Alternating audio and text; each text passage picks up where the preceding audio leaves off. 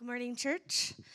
We are going to be reading John 11:55 through 12:11. Now the Passover of the Jews was at hand, and many went up from the country to Jerusalem before the Passover to purify themselves. They were looking for Jesus and saying to one another as they stood in the temple, "What do you think, that he will not come to the feast at all?" Now the chief priests and the Pharisees had given orders that if anyone knew where he was, he should let them know so that they might arrest him. 6 days before the Passover, Jesus therefore came to Bethany, where Lazarus was, from whom Jesus had raised from the dead. So they gave a dinner for him there.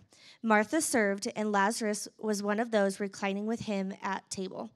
Mary therefore took a pound of expensive ointment made from pure nard and anointed the feet of Jesus and wiped his feet with her hair. The house was filled with the fragrance of the perfume. But Judas Iscariot, one of his disciples, he who was about to betray him, said, "Why was this ointment not sold for 300 denarii and given to the poor?" He said this not because he cared about the poor, but because he was a thief, and having charge of the money bag, he used to help himself to what was put into it. Jesus said, "Leave her alone so that she may keep it for the day of my burial. For the poor you always have with you, but you do not always have me." When the large crowd of the Jews learned that Jesus was there, they came not only on account of him, but also to see Lazarus, whom he had raised from the dead. So the chief priests made plans to put Lazarus to death as well, because on account of him, many of the Jews were going away and believing in Jesus. Pray with me. Lord, I just thank you for this opportunity to gather together as a church and have fellowship and to learn from our elders, Lord. I pray for Josh that you would just speak through him, and I pray that our hearts would be open to receive the word that you have for us this morning. In Jesus' name, amen. Amen, amen. All right. A little bit of EQ work left? No. We didn't test the mic early enough today, and that's my fault. So if it sounds weird, Liz is going to dial it in here as we go. So thank you, Michelle, for reading this text for us today. John, the end of John 11 into chapter 12. And as we get started today, I just want to bring to your attention, I am not the fastest or most dynamic speaker. But I have been told that if you listen on the podcast and double the speed, it's quite exciting. So if that's what you're looking for, just be patient here for the next 30 minutes or so and pick up the podcast later today. So as we start here, we are not only roughly in the middle of the book of John. There's 21 chapters in the book of John, if you're not familiar. And today we start chapter 12. But this chapter is regarded as the bridge between the two major sections of the book of John. One commentary I read had said that this chapter is like the saddle between two mountain peaks that allow climbers the opportunity to move from one peak to the next. So similarly, chapter 12 functions as the linking saddle, if you will, that contains significant themes from what's been highlighted previously and what is yet to come in the book of John. The rest of the book of John is actually interesting. The rest of the book covers the last week of Jesus' life. So yes, half of the total content of John's gospel covers the last week of Jesus' life. And the passage in chapter 11 that Robert Marshall had preached last week included an unintentional prophecy by the Jewish high priest of the time, saying that it would be better for one man to die for the people than for the nation to perish. This is a pivotal turning point in the book of John. It's refining our focus on the mission and the purpose of Jesus on earth.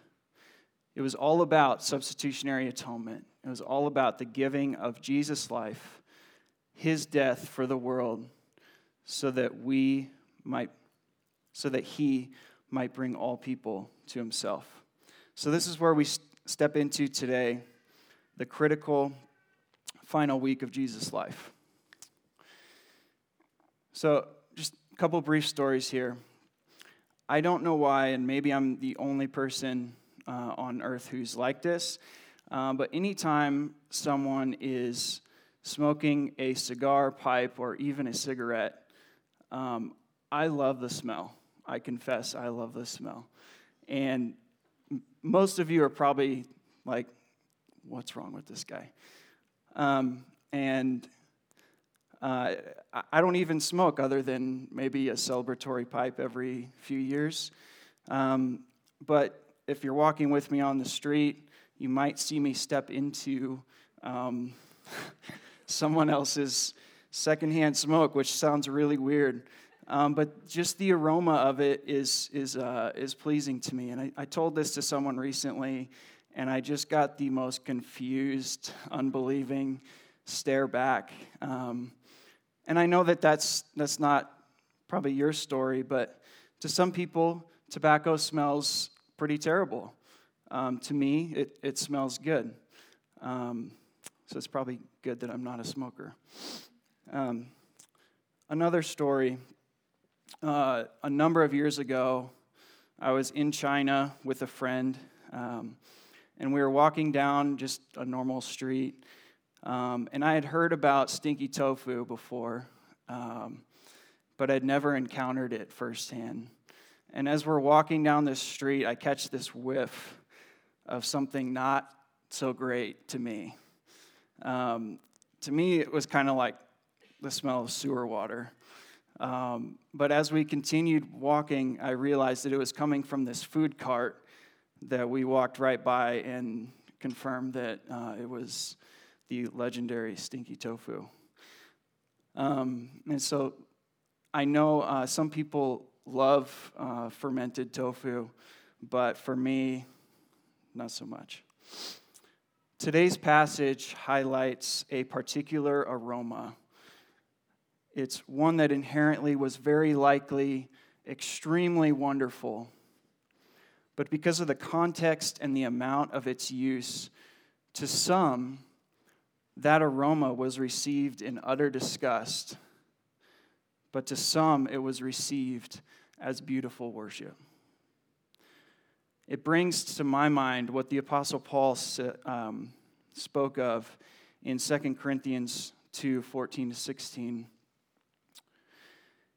But thanks be to God, who in Christ always leads us in triumphal procession, and through us spreads the fragrance of the knowledge of him everywhere. For we are the aroma of Christ to God among those who are being saved and among those who are perishing. To one, a fragrance from death to death, to the other, a fragrance from life to life. Now let's provide a little bit more context to this passage in John 12. In some places in the Gospels, we see Jesus consciously avoiding danger. In fact, just before this story of Mary, we see that Jesus had temporarily vacated the place of danger, but in his awareness of those wanting to arrest and kill him, he actually consciously and intentionally stepped back into the place of danger.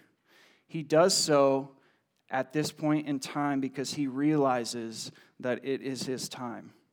He knows that the Passover is about to occur, and he wasn't going to miss this Passover because this would become the ultimate Passover for all time.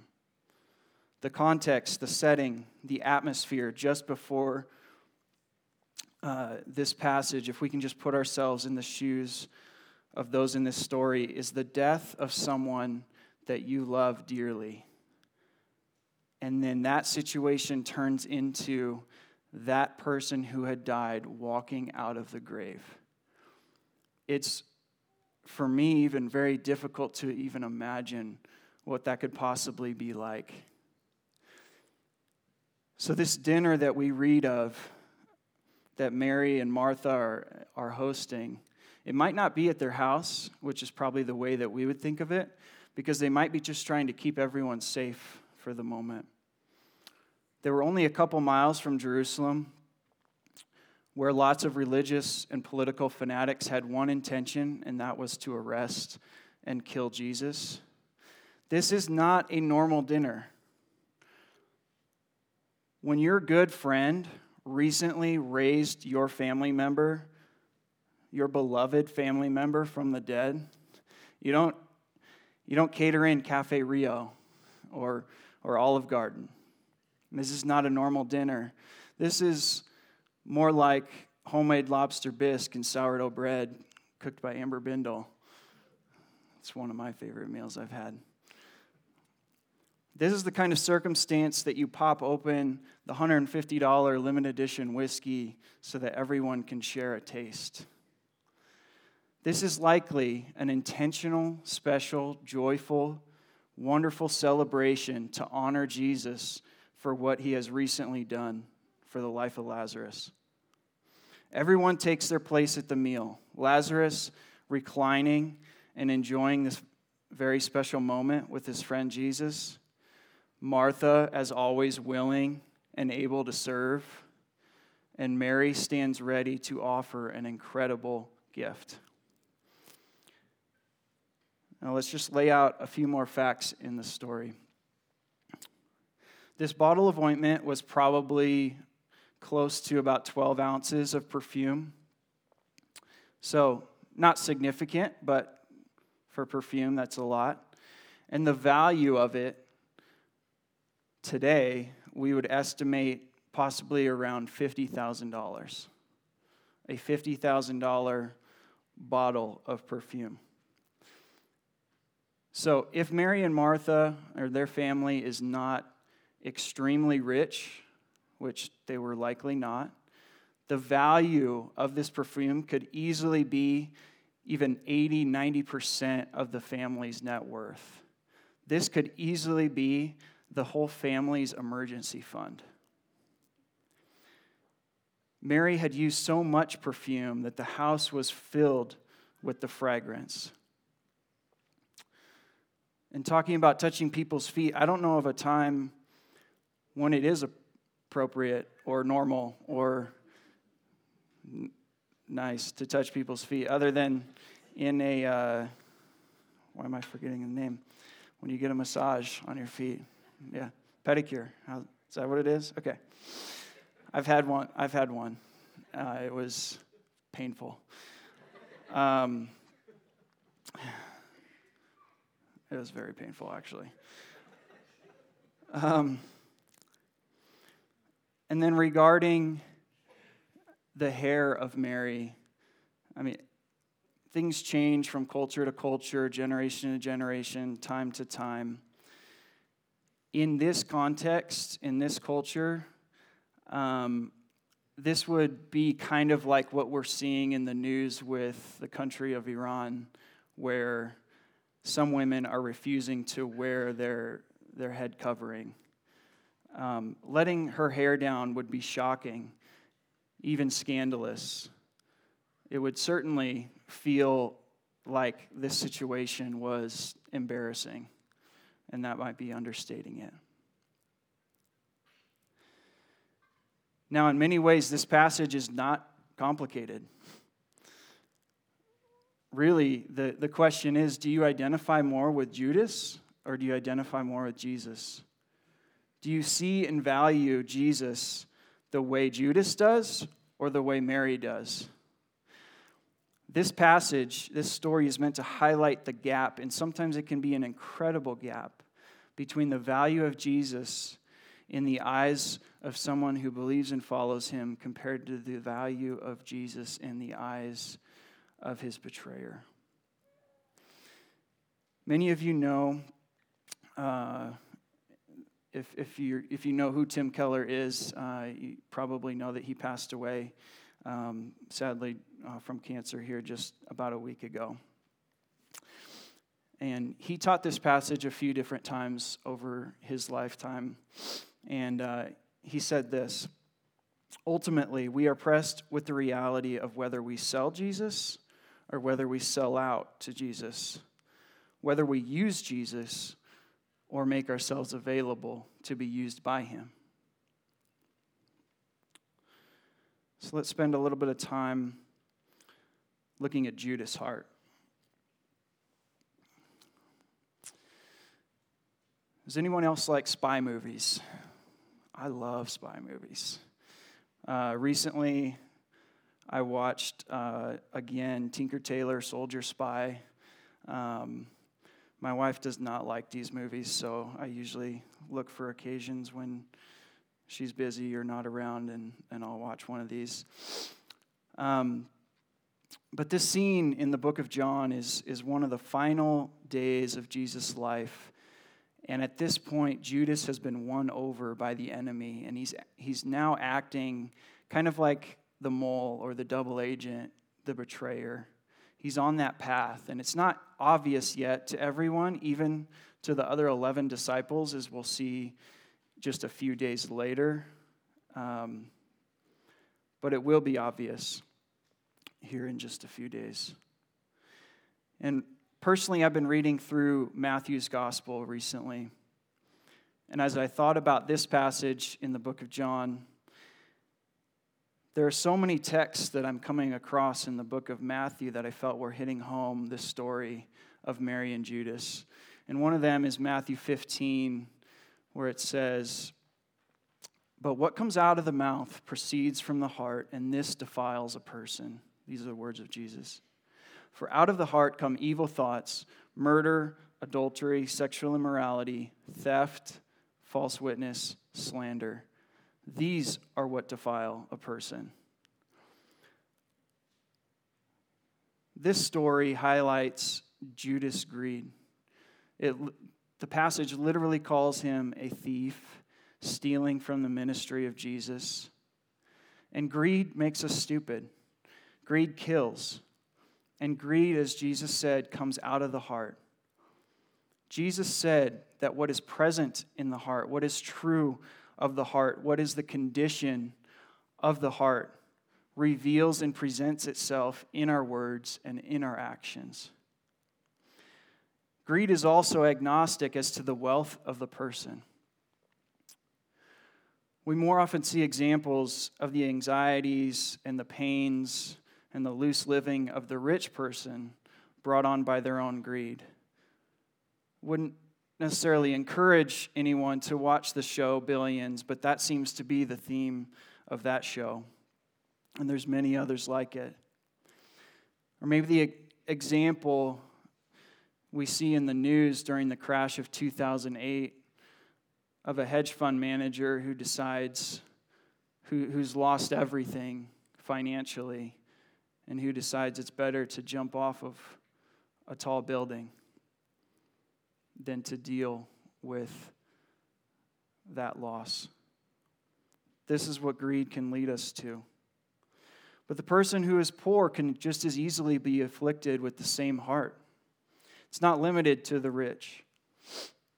I recently read a story of a pastor who said a turning point in his own faith was when he visited a friend who was a missionary in Africa, and he was living in a small mud hut among some poor Africans. And this pastor asked his missionary friend, he said, "What is the greatest spiritual challenge that you find among this group of poor?" And the response was materialism. Greed, even among the hearts of the poor. Judas' heart was full of greed, and he was willing to use the poor as his cover, or as a cover for his envy. Judas didn't truly care about the poor. He was just using the poor to his own advantage. The main point in this text is not about the poor. The issue here in this text is not how the poor are treated. Jesus cared about the poor. Jesus was poor himself. Jesus spent time with the poor. He fed the poor. He healed the poor. He cared for the poor. And that was a major theme of Jesus' life. And it continues, or should continue, with the church that Jesus started. And it's not only interesting to me, but it's important. I think that Jesus says to Judas, you will always have the poor with you. He is saying, what Jesus is saying is that until all things are made new, until he returns and sets everything right, there will always be the poor. And even that we should always look after the poor. The issue here at stake in this text is the valuation of the poor relative to the value of Jesus. So let's talk numbers for a minute. I love spreadsheets. I'm an accountant. I felt like it would be a good use of our time to talk numbers. So here's a few. And I don't think this is just coincidence. I believe that the Spirit of God has orchestrated things in such a way in this text and in the Bible to highlight things like this.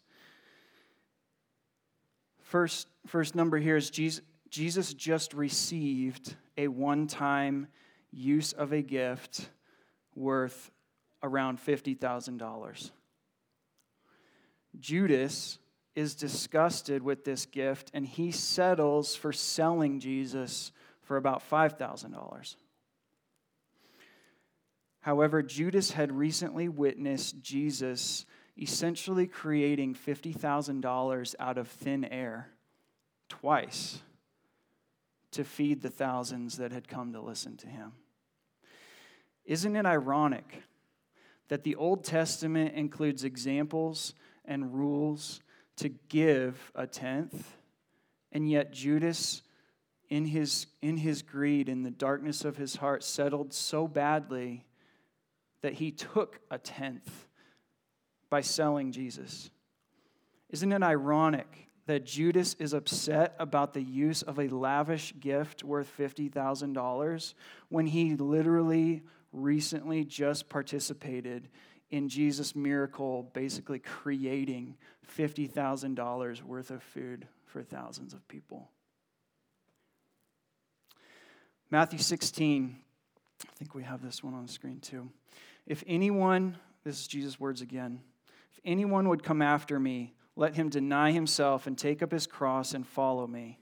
For whoever would save his life will lose it, but whoever loses his life for my sake will find it. For what will it profit a man if he gains the whole world and forfeits his soul? Or what shall a man give in return for his soul? Talk about bad valuations. Judas is about to act out the part of another story in Matthew 18. He's about to act out this part of this servant. The story goes a little bit like this. A king who wanted to settle the debt, settle the accounts of his servants. And one servant owed him such an incredible amount, and I'm estimating about $10 billion. Can you imagine owing a king $10 billion? And this man, this servant he gets this incredible debt forgiven of him by the king, and he turns around and he starts choking another servant who owes him $10,000.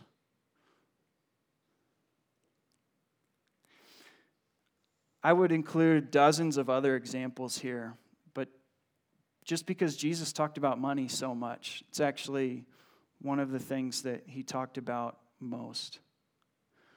But I'll let it rest there for a minute. Judas was living out the life of a fraud.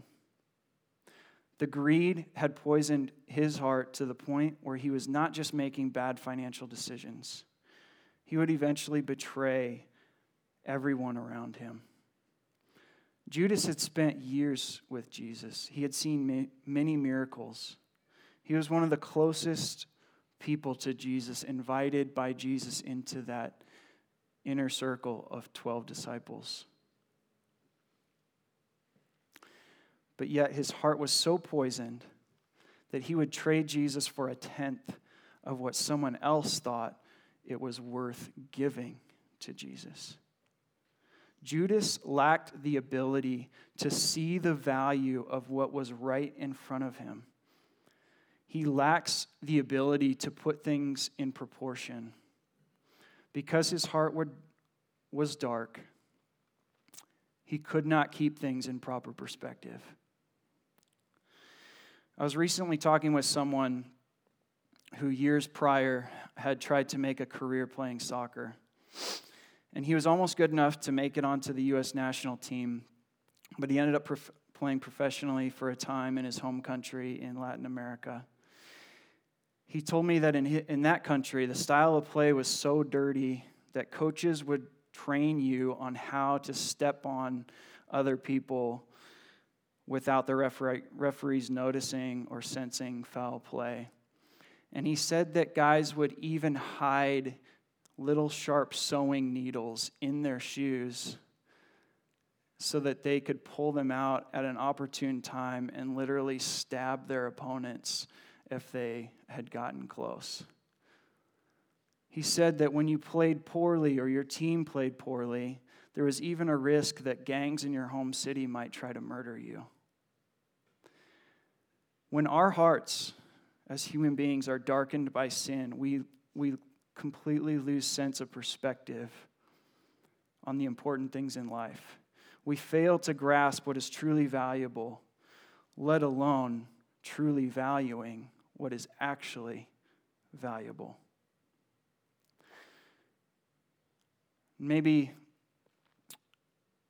set aside professional sports for a second. Let's talk about youth sports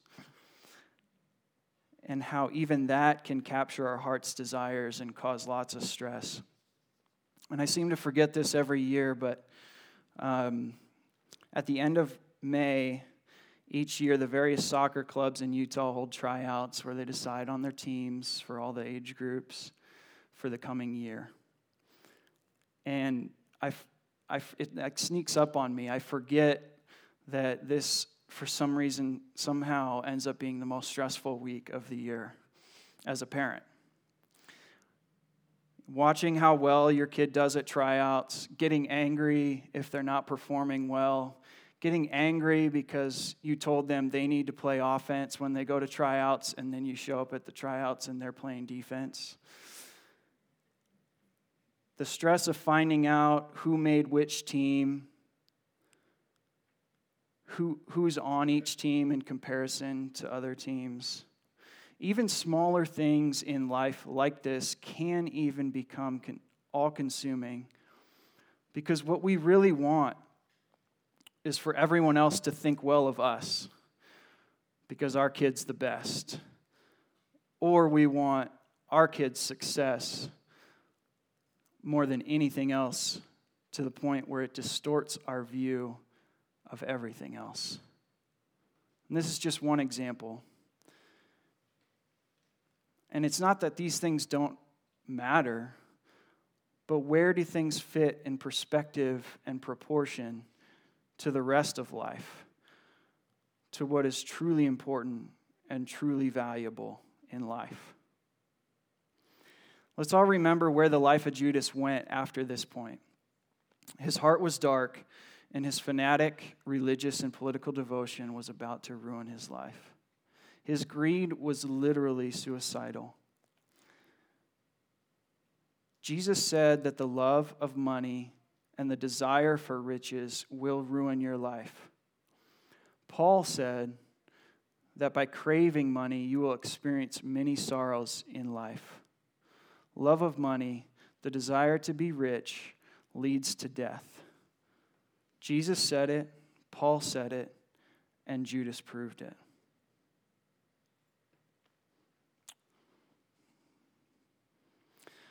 Let's talk about Mary. Mary's heart, the worth of Christ.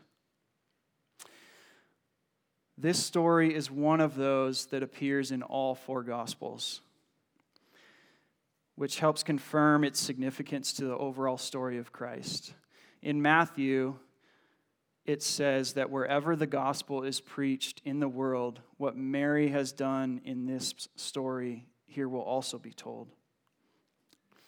Thinking back again to this story, what would it have been like to go through the experience of a close family member dying, someone you love dearly? You literally bury that person, put them in the grave, and then several days later, they are resurrected from the dead. What would a response that included wonder, gratitude, and incredible joy look like? What we step into here in chapter 12 in the story of Mary is primarily the overflow of the worship of Mary and Martha. Not only that, but Mary seemed to some extent understand the context and the impending death of Christ. In the book of John, we are continuing to unfold the fullness of the gospel. And in contrast to Judas, Mary here grasps something of the incredible significance of the time, the significance of the moment, the significance of this man, and she is just overflowing in her love for Christ and worship of Christ. The fact that Mary let down her hair and particularly used it to anoint and wash the feet of Jesus with this perfume easily would have been perceived as weird, inappropriate, and just utterly disconnected from reality. But she is the one who rightly values Jesus and grasps the significance of the moment. How does she get to this point? How does she get this way? She's been with Jesus. She's learned from him. And she radiates his worth. And she carries the aroma of Christ with her. And now she is known for her devotion to him. John Piper said this: "It is a beautiful thing when the worth of Jesus and the love of his followers match, when the value of his perfections and the intensity of our affections correspond." One commentary I read said that this dinner is not to be understood as merely some nice act of honoring the Lord, but as a tremendous demonstration of commitment to him. What is commitment? Commitment is to limit the options. It's to give up the alternatives. To bind yourself to a single option. It's even to be vulnerable in that single option. Jesus cannot be truly known without commitment. So where does this commitment come from? Again, as Tim Keller noted, it came from Mary's humility and her boldness. So let's spend a minute there. At the risk of great embarrassment, Mary abandoned her pride. Pride drains us of our true humanity. Mary dropped the idea that God owed her.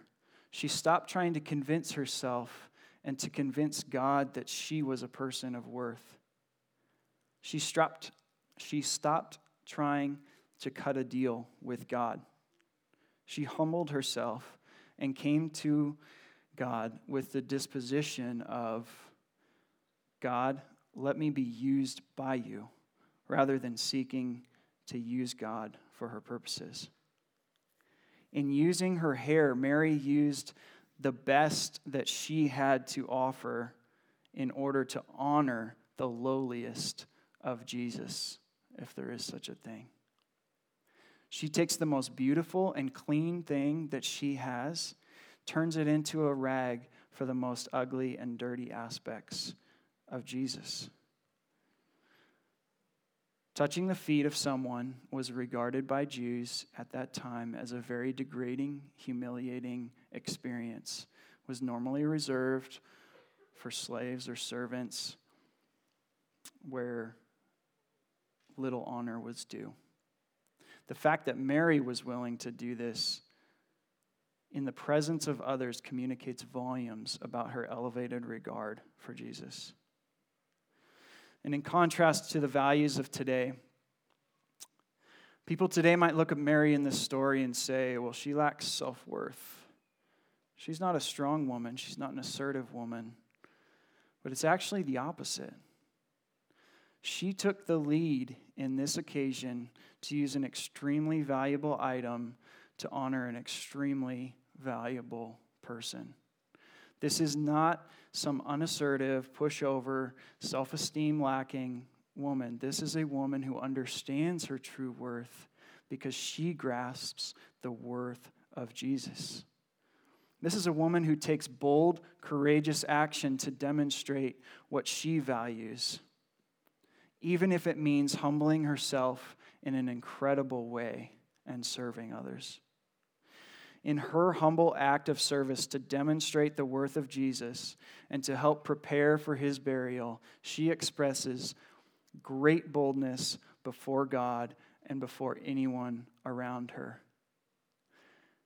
Contrast this act with what we know of religion in general, where it's all about appearances, bolstering a proud confidence as long as you keep up your appearances, as long as your image is clean, as long as people don't see the problems behind the veneer, and an attitude of expecting things from God. She lays it all aside in confident humility. She places proper value in the person of Christ, and as a result, she has a reasonable value of self in relation to God.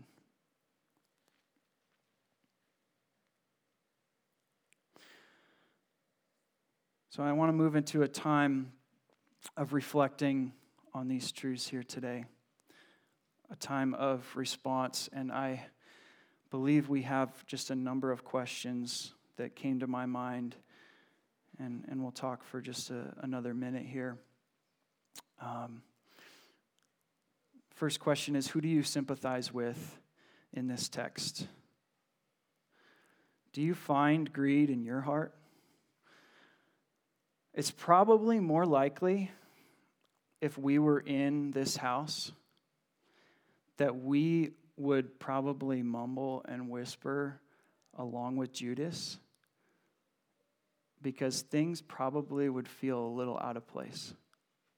It would be easier to agree with the supposed care for the poor, which we know wasn't true, and resist this extravagance rather than condone what looked like a radical act of devotion. If you find that your heart agrees more with the value of Judas, that you do not see Jesus as worthy of all your effort, all your time, all your money, all your life, and that you see Jesus as worth maybe a little bit, maybe a tenth, as long as you get something out of it. Please just acknowledge that fact and look at Jesus for a moment and say, and ask yourself, is he worthy? Is he worthy? He says he is, and he wasn't being a narcissistic, egotistic lunatic. He is the only one who could ever say that he is worthy. Have you committed to Jesus? Mary's love in this text comes from knowing Jesus' love. Before she commits everything, she has seen Jesus commit everything. She grasped the fact that there's only one way to respond commensurately to Jesus, one way to respond to Jesus with proper proportion. It's actually a reasonable response for us to give everything utterly to him because he has given himself utterly for us. She doesn't yet fully realize that he will not only die but rise again, and that his death would be for the sins of the world and would provide forgiveness for any person who would believe in him, and that his resurrection would complete the conquering of our sin, of death itself, and of the devil. Martin Luther called this the great exchange. Jesus took the sin and punishment that we deserve and exchanged it for the righteousness and life that only he possessed and only he could have earned. He did it for us. He's the only one who could, and he completed it all in full in total. Nothing contributed by us. And the only adequate, proper, proportional response that we can give is one of faith. To receive that gift, a response of commitment, a response of adoration, and a response of worship. I promise you, laying down your life before Christ is freedom. Believing in Christ is freedom. Serving Christ is a life of freedom. What do you need to put at the feet of Jesus? What do you need to surrender to God? Mary is literally placing everything at the feet of Jesus. There's almost nothing else of tangible value that she could possibly give. What do you need to say? What do I need to say? I have held on to this thing far too tightly. It is not mine, and I need to surrender ownership, use, worth at the feet of Jesus. How do you pursue the affections that Mary had and keep things in proper perspective? Do you intentionally give of your time, your effort, your money, your giftings in such a way that is consistent and commensurate with the value of Jesus? If you love Jesus, are you here learning and worshiping as often as you can? If you love Jesus, do you devote time to knowing God more and more through private prayer or corporate prayer and opening His Word? If you love Jesus, do you love the people of God and seek to be around them, to learn from them, and find ways to love and serve them?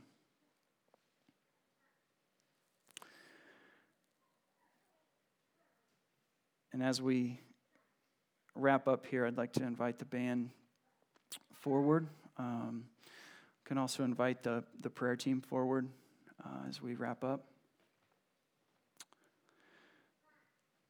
And this final question, how much is Jesus worth to you? We all come in today from different places, different backgrounds. If you're a Christian, do other people sense that you possess the most valuable, wonderful thing possible? Does your devotion to Jesus make sense to the world? It probably shouldn't. Is your faith simply respectable?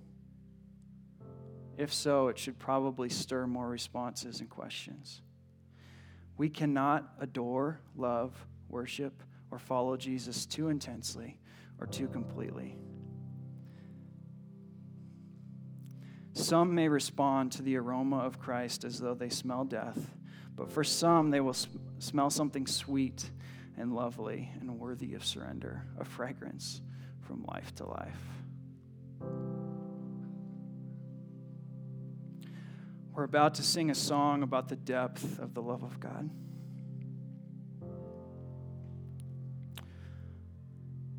In that song, we say, how deep, because we can't begin to fathom how deep it is. We can't quantify His love. We can't quantify His worth.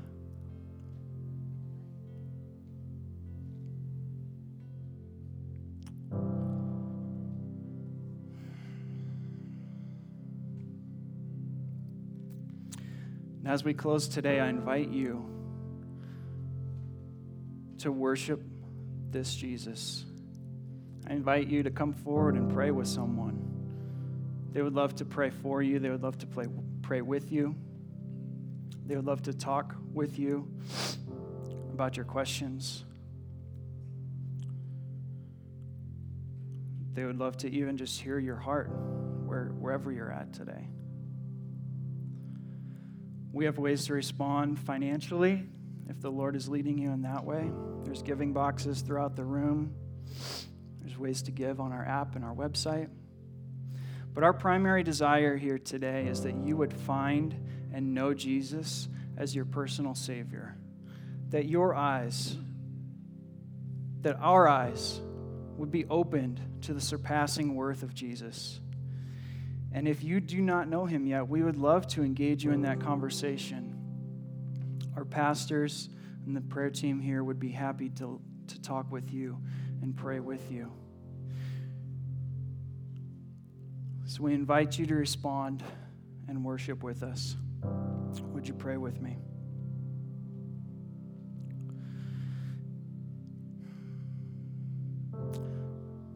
Oh God, help us to taste and see that you are good. Be to our senses the wonderful, pleasing aroma of life. Lord, now is the time to feast. Now is the time to find our greatest satisfaction. Heal our hearts, soothe our souls, move us from places of selfishness and greed to places of love and generosity. Move us from places of brokenness to places of healing and wholeness. Move us from places of pride to places of humility. Reveal your worth to us today. Reveal your glory to us today. Because Jesus, you are worthy. You are worthy of all blessing and honor and glory.